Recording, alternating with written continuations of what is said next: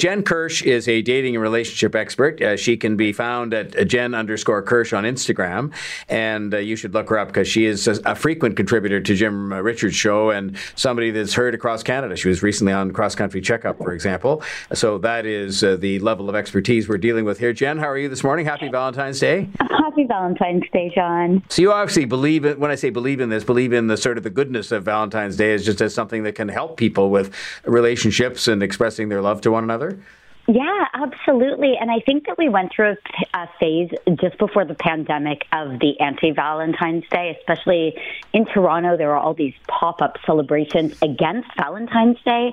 And now I think we're looking for any way we could connect with other people to share our love, whether it's with a romantic partner, family, friends, children, our pets. You know, it's just a day to kind of like have another excuse to celebrate the love in your life. Well, I want to just ask you about something you just alluded to. And by the way, I'm going to take more calls on this whole thing after the bottom of the hour when we finish talking to Jen. 416-872-1010, Star Talk 8255, and hear about your Valentine's Day experiences, your thoughts on the whole thing. But one of the points that does come up is that people who are not in a relationship and maybe, don't even have a family around, would find this day very lonely because of all the attention that I'm guilty right now of paying to it by talking with you.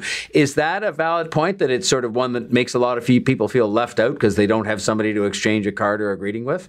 Absolutely it does. And that's so human. And I think that, in our life, we often look at what we don't have as opposed to celebrating and honoring what we do have. So for those listening out there that are single, don't have family, maybe going through loss or widowed, whatever the case is, this could be a great day and an opportunity to rewrite kind of the narrative you have around Valentine's Day and maybe celebrate and honor yourself. Maybe order in a meal of food from your favorite restaurant or your favorite local place. Maybe it's, baking something if you love to bake and you don't do that for yourself. Maybe you could open up the notes section in your phone and write 5 things that you love about yourself. Something where you could celebrate and honor yourself as opposed to using this day to look at what you don't have and pretending the day doesn't exist. Now, here's one for you. I mean, you may have just heard Rose talking a minute or two ago, and she said her husband, she'll even go and buy the card and put it down in front of him and he won't write on it, and that he doesn't really say very much by way of kind of expressing his love and romance, but they've been married for 42 years, and she seems to sort of, when I say forgive that, she says that's just the way he is. Does Valentine's Day matter as much after you get married? Is it just something for people who are in that kind of state of infatuation or love that happens when you're, pre-marriage in a relationship? John, I think it always matters. It matters how much you make it matter, but I think we many of us, so I don't want to say everyone, but many of us celebrate birthdays, or we celebrate Christmas, or we celebrate New Year's Eve. I could do with more celebrations in my life. I don't know about you and the listeners, but I think the more days we could celebrate something, whether you're married or not, I think so be it. So I love that Rose called in to share that. I would say, my dad's kind of guilty of that because I lost my mom when I was younger. Handwritten notes, seeing my parents' penmanship. It's kind of what we have left when they're gone, and words are something amazing to go back to. So I would tell Rose to give her husband one more nudge, to say it's never too late. If you could do me the honor of writing me one sentence or one thing you love about me or referencing one inside joke, this is a keepsake I'll have. So yes, if you're married, celebrate it, guys. It's great. You could even go to Shoppers Drug Mart. I saw someone there the other night when I ran in getting a bouquet, a Starbucks card, and a cute card, and just put one sentence in. It really makes people feel valuable, even if they say they don't care about Valentine's Day, even if you've been married 30 plus, 5 plus, 2 plus years. All right. I will take issue a little bit for those who like the sound of of Rose's husband.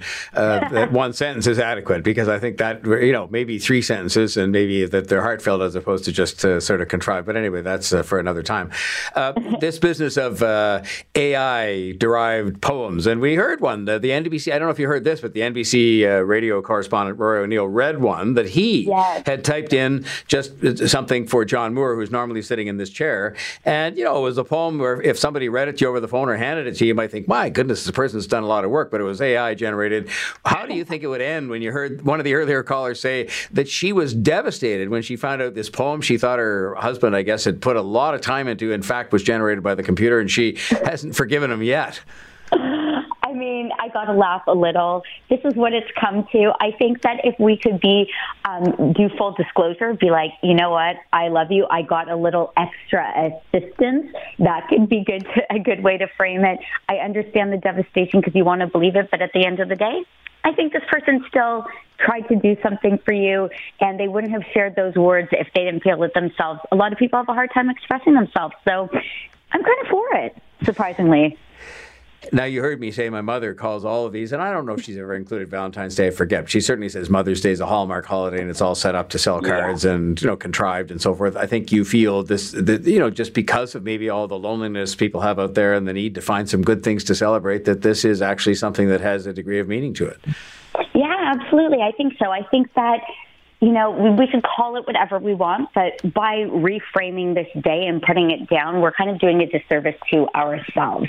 Again, it's a great opportunity to celebrate something and celebrate love in your life. So, if you don't have the family or you don't have the loved one, that's okay. Take some time to give love to yourself. But Hallmark holiday, so what? Let's reframe it this year. I'm all for it. I'm all for the love in any which way it comes in. You are such a bundle of positive energy, and that's what I love about you, hearing you here and elsewhere all over the place. This is Jen Kirsch we're talking to. She is a dating and relationship expert. She can be found at Jen_Kirsch on Instagram. Thank you for being with us. We're going to take some calls after about all the different things you've said. So you'll have stimulated a great discussion here on News Talk 1010. Thanks, Jen. Great. Thanks, John. Happy Valentine's. Thanks. Same to you.